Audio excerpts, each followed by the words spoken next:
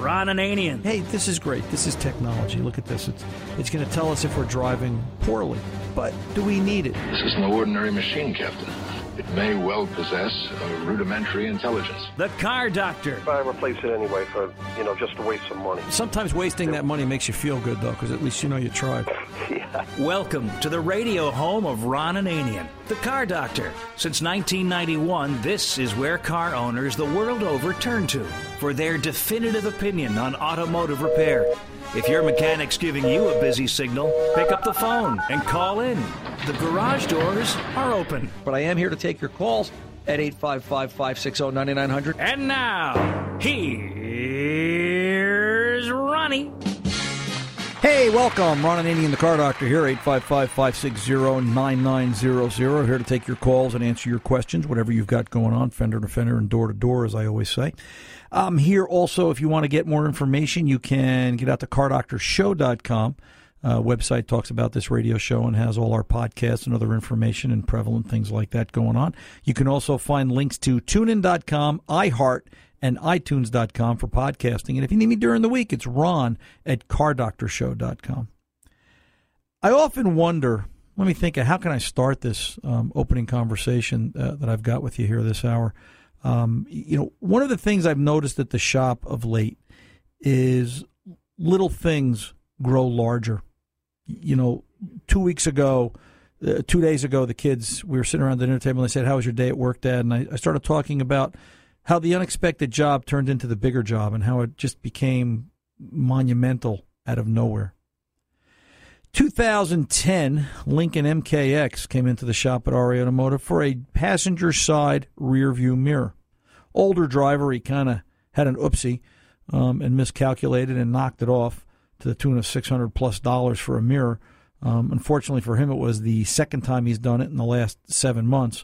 So it's getting to be a repetitive job. It's like doing an oil change. You change his oil and his right side outside passenger rear view mirror for him. But this time was a little different. This time that fairly simple, straightforward mirror repair became 4 tires. Because as I was walking around the car, walking up to it, getting ready to do the rear view mirror, I noticed a bulge, the size of a good tennis ball in one of the tires. And when I spoke to him about it, I kind of remember when I knocked the mirror off, when I hit the mirror, I remember a loud bump and a crack, and I wasn't too sure what happened. So I think he hit a pothole or a curb or something, but he damaged the right front tire.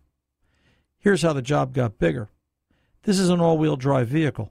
It's got 37,000 miles on it. Now the problem is that he's got tires that are better than 2/3 worn. Do you do 1? Do you do 4? Do you do 2? Well, the Car Doctor's answer was, if I have a choice, I want to do 4. Yeah, you could probably cheat and get away and maybe do 2, and you're not really sure because you can have some issues with all-wheel drive and rolling diameter of the tires, and that becomes a problem. But, as I said to him, when you're that close in terms of tread depth, when you're that close to the end of the tire's life, why do 1 or 2? Why create the problem? Why make it so that every time you rotate those tires, you're always chasing one end's got a whole heck of a lot more rubber on it than the other? Always do 4 in a situation like that. It just makes more sense. Unfortunately for him, between the mirror and 4 20-inch tires for this Lincoln MKX, that $600 repair bill became a $2,000 repair bill. And it's staggering in a sense because you look at, oh my gosh, look at what this cost. And then you got to think about what the vehicle cost to replace. If you went out and bought another Lincoln MKX, you're in that 55 to 60 grand mark. All of a sudden, $2,000 doesn't look like an insurmountable number. And that's really what I want you to think about as we kick off this hour of the Car Doctor, is the numbers of auto repair. We don't talk about it a lot. Everybody just says, oh, it's expensive. Define expensive. Look at the cost of the vehicle. Look at what it costs. Somebody was telling me the other day they went in to start looking at, they want to buy a new Chevy Suburban.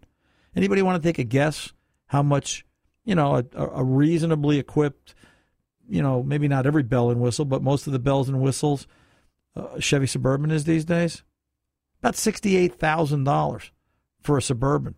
And I just went, wow. It makes sense to me. I've heard rumors of Cadillac Escalades being in the $80,000 range. So you start looking at the price of cars and what they're expecting you to pay for them. All of a sudden, $2,000 for tires and a mirror doesn't look all that bad. Either that or the dollar is worth a whole lot more or less than we actually think it is. So, but just be mindful of numbers as we kick off this hour of the Car Doctor and start to maybe possibly kick it around a little bit and think, well, is that really a lot of money in comparison to the price of the vehicle? And that's my point this hour, because the little job all of a sudden gets to be big, but the goal is to keep you safe, and that's really what it's all about. 855-560-9900 is the phone number. That's the Car Doctor's 24/7 line. This radio show is live out on the network Saturday afternoons 2 to 4 p.m.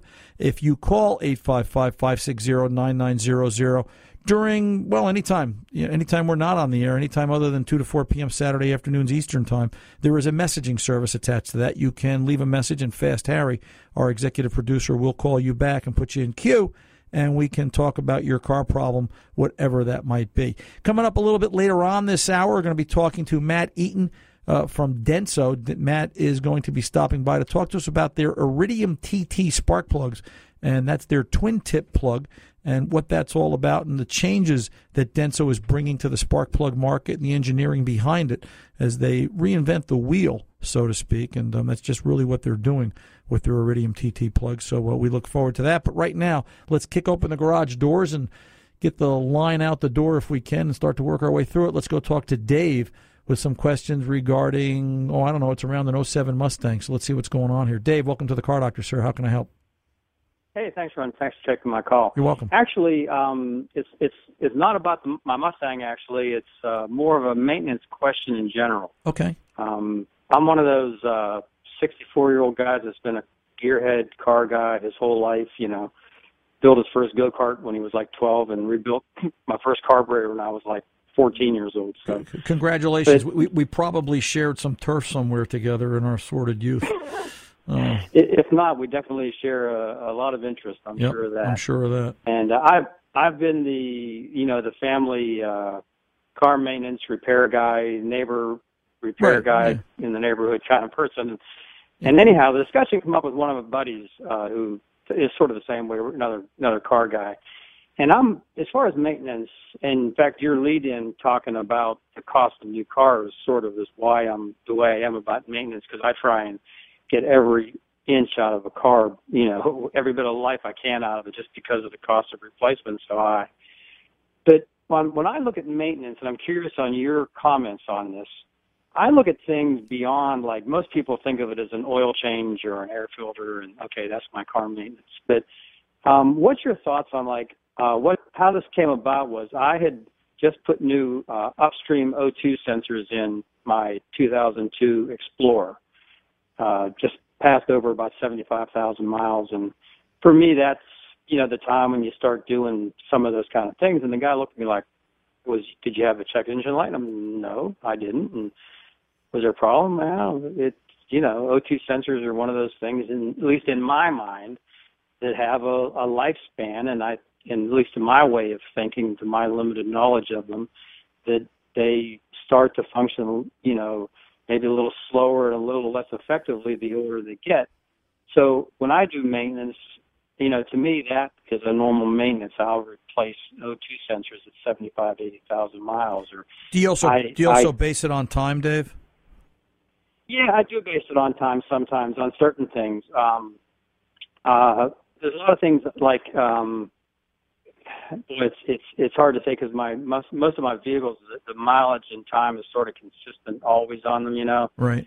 But also things like, I take out the mass airflow and every roughly 15,000 miles, just clean it off, make sure it's clean, get any carbon that's on it off, put it back in. I do a lot of things like that. And this one, what are your thoughts on car maintenance other than what everybody typically thinks of? Yeah, what you're asking me is, what's the real maintenance behind the scenes? What's the stuff beyond fluids and just normal filters? And it's a great question. Unfortunately, it's not one I really get to talk about much because it's so hard to convince people to do the basics first. To do the oil change, to do the air filter, to do the cabin filter.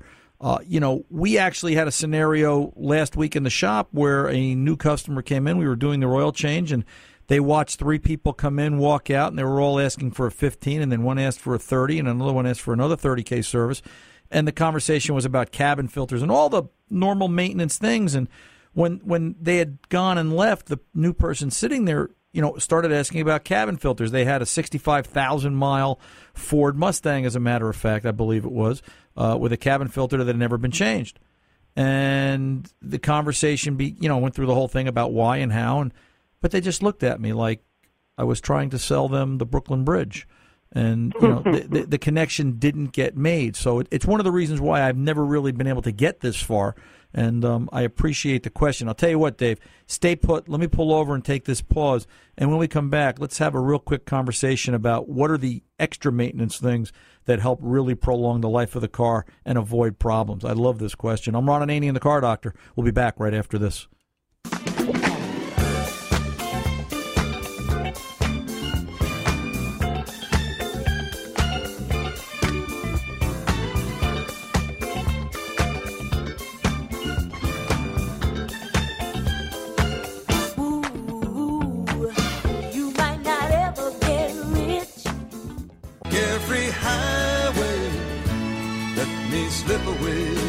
Welcome back. Ron Ananian, the Car Doctor here. We've got Dave on the line. Some comments and questions about regular automotive maintenance. Dave, are you still there? I'm still here, Ron.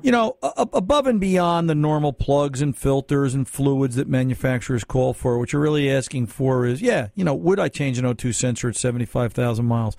I also look at years. All right, Dave, I look at the age of the vehicle. One of the things I've always questioned about O2 sensors that I've never gotten a clear answer on is, back in the day when we used 5-gas emissions benches more, the O2 sensors always had a lifespan of 3 to 5 years. And the rationale, the argument I got was because that they were always active. And they were always producing a voltage. They were always working regardless of whether the machine was on or not because oxygen was always around them. And over a period of time, they claimed that they would fail and start to lose their accuracy and wear out, per se. And that was the best explanation anybody ever gave me. They didn't get down into the nitty-gritty beyond that. I took that and I applied it to automobiles, and I said, well, gee, an O2 sensor is an O2 sensor. If it's sampling oxygen content, then why isn't that applicable to an automobile as well? Never got an answer to that one. Matter of fact, a lot of engineers looked at me kind of funny, thinking, what's wrong with this guy? Why is he overcomplicating this? Which I'm not, I think. An O2 sensor is an O2 sensor. If the vehicle is 5 years old with 75,000 miles on it, I'm not going to tell you not to do it. Maybe it's a tad early. If the vehicle's 8 to 10 years old with an O2 sensor in it, 75,000 miles, I'd probably start thinking about doing it because otherwise you're going to find that you'll find out that the O2 is bad once it degrades to the point that a check engine light pops on, and now it might have compromised catalytic converter life and created more expensive problems down the road. Does that make sense for you?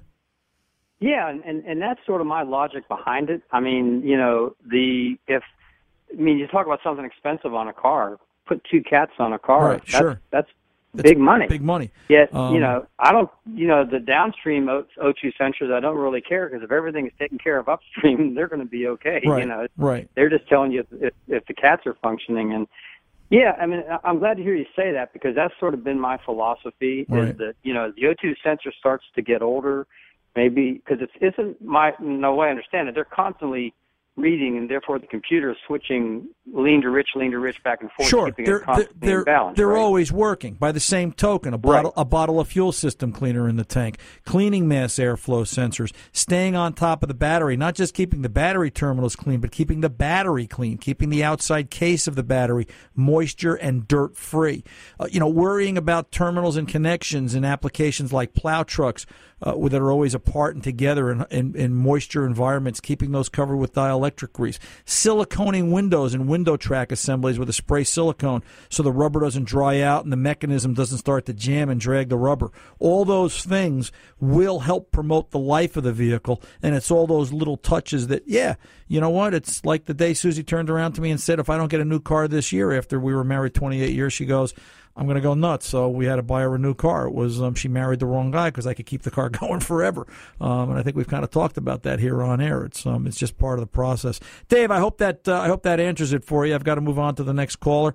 By all means, stay in touch. And if you've got anything else I can do for you, drop me a line, ron@cardoctorshow.com. Let's get over and talk to Maureen from New York with some questions about a 2003 Pontiac Grand Am. Maureen, you're on with the Car Doctor. How can I help? Yes. Hi, Ron. Thank you very much for taking my call. You're welcome. Thank you. I bought this car used about 2 years ago, and I had been getting it serviced for minor things, just minor things, like the brake shoes and things like that. But I had brought it to my mechanic, and he is an auto body specialist. He mainly does auto body work, so I thought I would bring that up to you. He does also do repair, and because there was a leak under the car, right? But it was clear leak, and I found out that it was from the air conditioner. So that's, I was happy to hear that. When I brought it to him, he lifted the hood, and he said it was low on coolant. Now, I don't know. I've had the car for 2 years, so I don't know when it was last. I just never got any warning signal about the coolant. Right. Yeah, I need a question, Maureen. The clock's going to take me, hon. Oh, okay. The question is, what just because it's low on coolant, does that mean that I have to get a big job like a gasket? No, not at all. What it means is that somebody hasn't been checking and staying on top of the coolant level. So here's the deal. All right, here's what you want to know. Here's the takeaway. You want to have him add coolant, put a mark on the bottle once he bleeds the system out, and say, okay, it's midway, typically between the high and the low mark. And 2 weeks or a month from now, when the engine is cool, or you bring it to him for service, and he lifts the hood and he looks, is the coolant somewhere in that range? If you find over the short term or the long term you're continually adding coolant, then yes, obviously it's going somewhere. But on an older vehicle that you're not sure of cooling system history, and here's the case in the argument for making sure you do coolant service and keeping track of what you do, then perhaps there's additional service, additional repair needed here.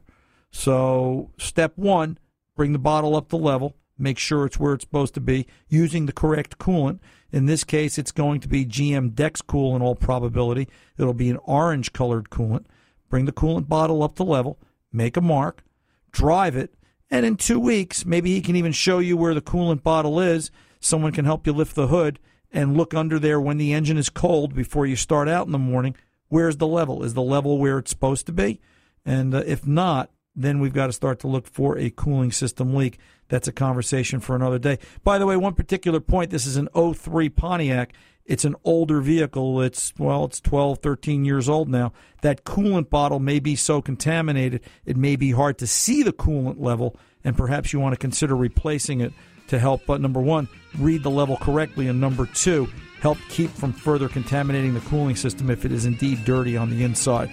That is part of what could be a future problem. Maureen, I enjoyed the conversation. Hey, coming up next, Matt Eaton from Denso. We're going to talk a little bit about Iridium TT, Iridium Twin Tip. Say that 7 times fast. Iridium Twin Tip spark plugs. I'm Ron Ananian, the Car Doctor. Back right after this. Don't go away.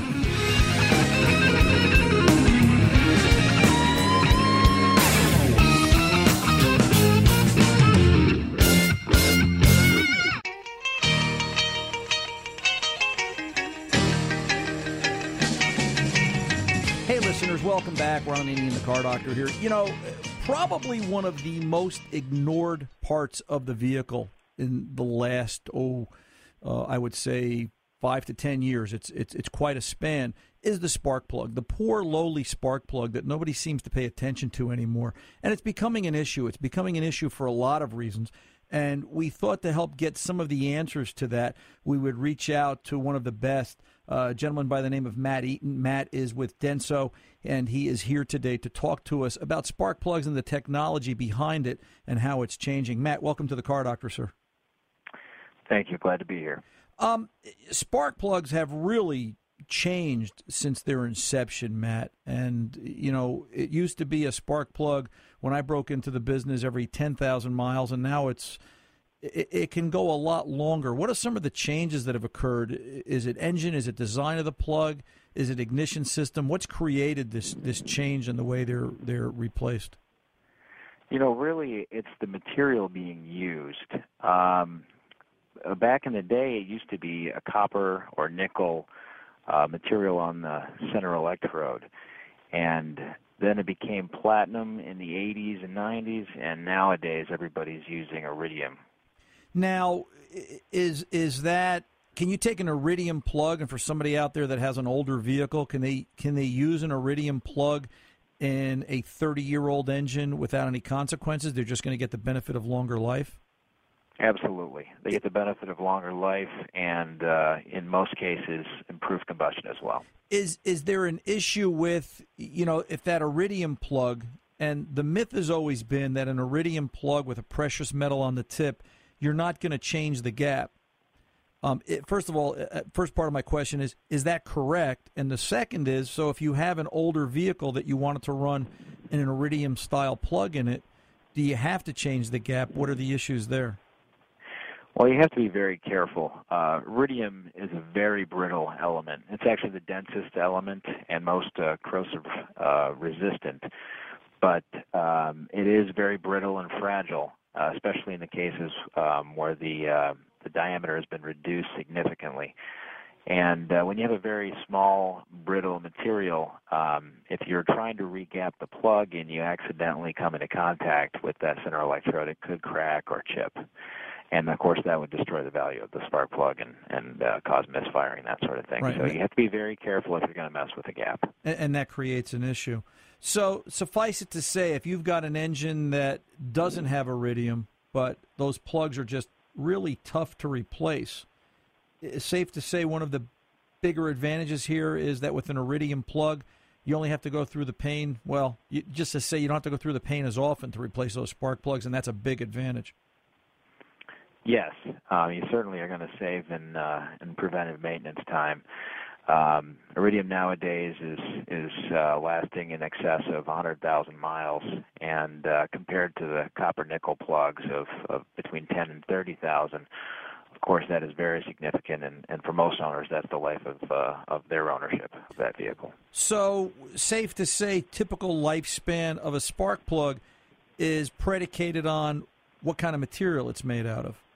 Absolutely. So not every spark plug is a 100,000-mile plug. It's got to be iridium or an equivalent, if there is one, in order to hit that mark. Yes, not only does it have to be iridium, usually on the center electrode, but also some other durable material on the ground electrode, usually on the surface of the ground electrode. Either a platinum chip is placed there or a little pad. And in the case of our latest product, Iridium TT, it's sort of a protrusion, like a needle-like protrusion. It's what we're calling our twin-tip design. Right. Now, the Iridium TT plugs that you've got out, is that a performance plug, or is that something for Mom's Malibu? Is that for everybody's car, or is that just for the performance-minded set? No, as a matter of fact, it's not geared toward the performance enthusiasts. However, we'll work fine in those applications where we have a compatible heat range. But it was designed for the daily driver, and what it does is extend the life of their spark plug, and of course saves them money in the long run and hassle as well. But it's much more than just the durability of the spark plug. It's the TT design. This concept of the needle-to-needle or twin-tip design that we have here is what's really going to give the benefit of a higher performance. And that performance or ignition performance translates into better fuel economy and also better or lower emissions. So, in a sense, you guys at Denso, if I can say it that way, have really created the better mousetrap. You've taken something as simple or complicated, depending on your perspective as a spark plug, and you've made it better. Absolutely. There's no question. We're very confident that we feel we've created the best possible spark plug available. Now, In the old days, when God was young and the car doctor just started out repairing cars, I was always taught that dab of anti-seize on the thread of a spark plug when you're replacing them. Does that still hold true? Not anymore. The reason is because now that the plugs are existing so long in the head, 100,000 miles, that's a long time, and a lot of heat over that period of time. And over that period of time, that anti-seize is going to change, and the characteristics are actually going to cause the opposite effect, which is make it seize. It's going to bind in the head, and then we still can't get the plug out. Exactly. Any issues with, well, I'm trying to think of how to ask this question. So when I use an Iridium TT, safe to say on a modern engine with, no drivability issues and good maintenance, I'm good for 100,000 miles, right? Absolutely. What happens when I take that to 120 or 140,000 because maybe I'm not maintenance minded and maybe I'm trying to squeeze the nickel, for lack of a better way to put it. Do I run the risk of hurting anything? No. In the case of Iridium TT, we always say over 100,000 miles, but really we're very confident that in almost every application it's going to exceed 110,000. And there's also usually a 20% error on that. So we're very confident that it's going to perform well above the 100,000 mile mark. Right. Now, on an older plug or a non-Iridium plug, if I went beyond the limit, I could possibly have issues with ignition coils and putting a load on the ignition coil and creating an issue as the gap got bigger, correct? Yes, absolutely. As I mentioned before, the basic issue with the Iridium, when it doesn't have the platinum portion on the ground electrode, it's going to significantly reduce the longevity of the spark plug, and then, of course, it's going to draw more load to the coil and have other issues. It's going to be a problem. Hey, Matt, stay put. I've got a couple of more things I want to go over with you, and I don't want to rush this. This is too good of an interview. I'm Ron Ananian, the car doctor. Matt Eaton and I will both be back. We're talking spark plugs from the folks at Denso. Stay tuned. Nothing can catch her, nothing can touch my 409, 409. Ooh, giddy up, giddy up. Ooh, giddy up, giddy up. Ooh, giddy up, giddy up. Ooh, giddy up, giddy up.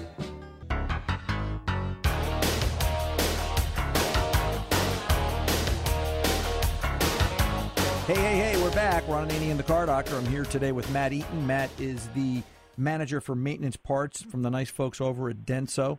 Denso Parts, and it's not just spark plugs over there, but we're talking spark plugs today.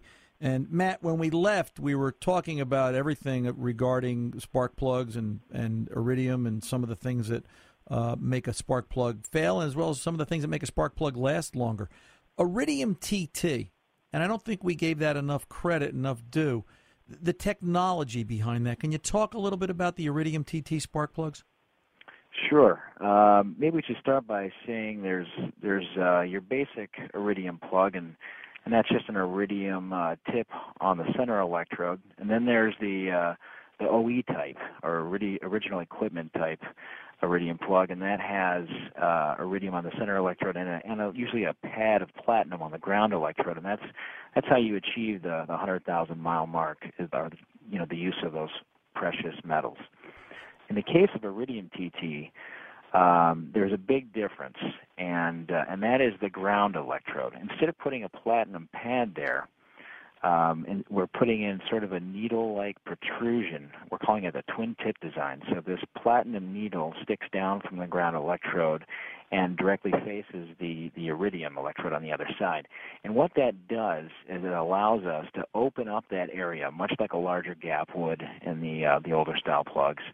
And that open area allows for that flame to propagate better. Think of it as opening that area up and reducing the interference of the large metal electrode and therefore improving the overall flame kernel growth, and that, of course, results in better ignition and a better burn. And in layman's terms, what you're really describing for those out there that might have a hard time envisioning this, when the spark occurs and it lights the mixture, it creates a fireball in the cylinder.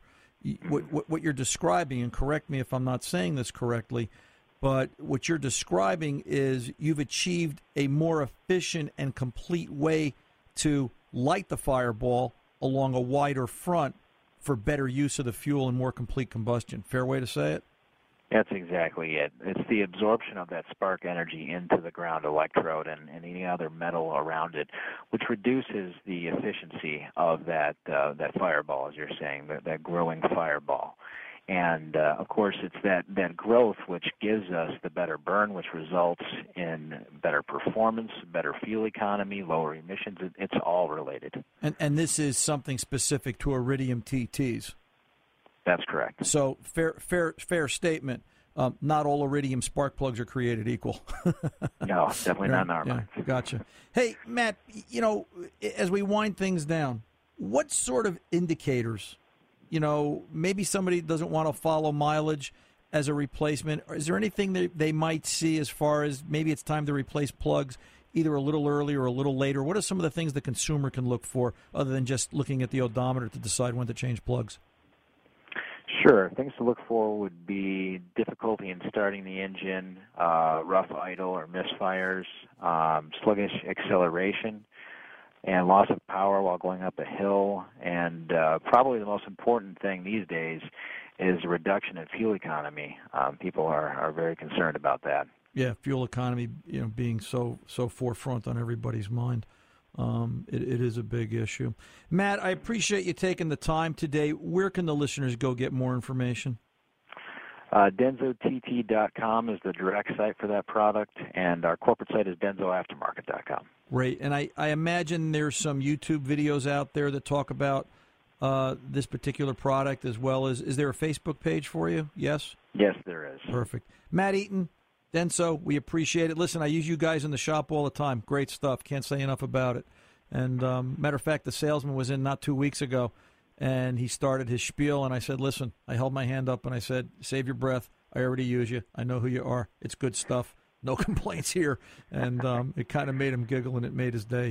We had a real nice conversation. So you guys keep up the good work. The guys out here like me, we just really appreciate all your efforts in trying to make a better mousetrap. Oh, thank you. You're very welcome, Matt. You take care. You take good care, and you have a good day. I'm Ron Ananian, the Car Doctor. We are back right after this. Ride, hitching a ride. Ride, hitching a ride.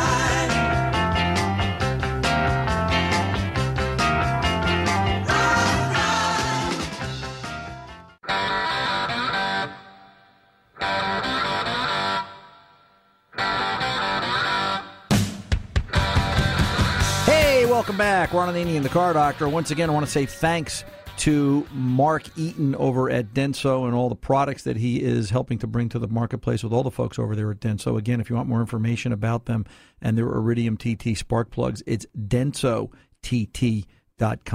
And again, we appreciate him taking the time this weekend. As we close out this hour, just a couple of notes and a quick story, and I think I have to bring Tom on air here. We want to tell everybody about the science project we had this week, Tom? Yeah, well, we've had I've got a 2010 Ford Escape that has 180,000 miles on it. And I keep kidding Tom because I say, you're going to drive the wheels off of this thing. And, we've been taking care of it in the shop, and we'll change the oil and let him go 5,000 miles on synthetic.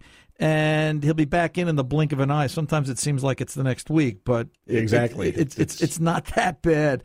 But we've been talking about replacing the alternator air conditioning belt. Yes. And why don't you pick it up from there? Well, the other morning I dropped my daughter off at work. She works at a veterinarian's clinic. She's interning, and I pulled out of the parking lot, went about a quarter mile, and suddenly, and I was really surprised the car reacted this way. The transmission violently shifted down to low gear. The engine revved up to 5,000 RPM. And then all of a sudden, everything stopped. It came to a screeching halt. The powertrain didn't disengage, and I stopped with squealing tires right in the middle of the street. Luckily, I was only doing about 25 miles an hour, and there was no traffic. I was able to restart the car, got a check engine light, which I expected, got a battery light almost immediately, and I said, "Oh boy, Something I think I fell know off. what that." Yeah, Yeah, I think I know fell what off. that was, and then I found a nice place to pull in, and sure enough, that serpentine belt on that side of the engine had snapped, and I'm sitting there also looking at bare wires, going, "Oh boy." Yeah, and the science experiment part of this is that the life cycle of those it's 5 years, 120,000 miles. Now, we've been hearing that belt make noise for a while, and Tom and I kind of looked at each other and we went, how far would it really go? We found out. We actually should have changed it, and it's not something we recommend you do, the listeners out there. And we don't, say, hey, let's just drive the car until the wheels fall off. It was sort of an inside joke that it kind of bit us in the backside. And the point of this story is that, you know what? Bad things happen to good people, even with the best of intentions. So, if you haven't replaced belts, if you haven't replaced hoses, and your vehicle is up there in mileage. Tom's at 180,000 plus miles now, and that car's still got some life left in her. He's on the road a lot as he's driving around doing his radio show stuff during the week before he gets to do this radio show stuff here on the weekend. And, belts do go bad. They do break. They're not infallible. And if you're driving with original belts and hoses, 5 years old, 150,000 miles, 140,000 miles, and it's time to really start thinking about replacing it. Otherwise, not a fun experience, right, Tom? Oh, no, not at all. And as a matter of fact, I wrote a note to Ford because I think we found a software bug. Yeah, well, it's something that's got to be recommended. Hey, I can see by the hands of the great Favog, it's time to go. I'm Ron Ananian, the Car Doctor, reminding you, good mechanics aren't expensive. They're priceless. See ya.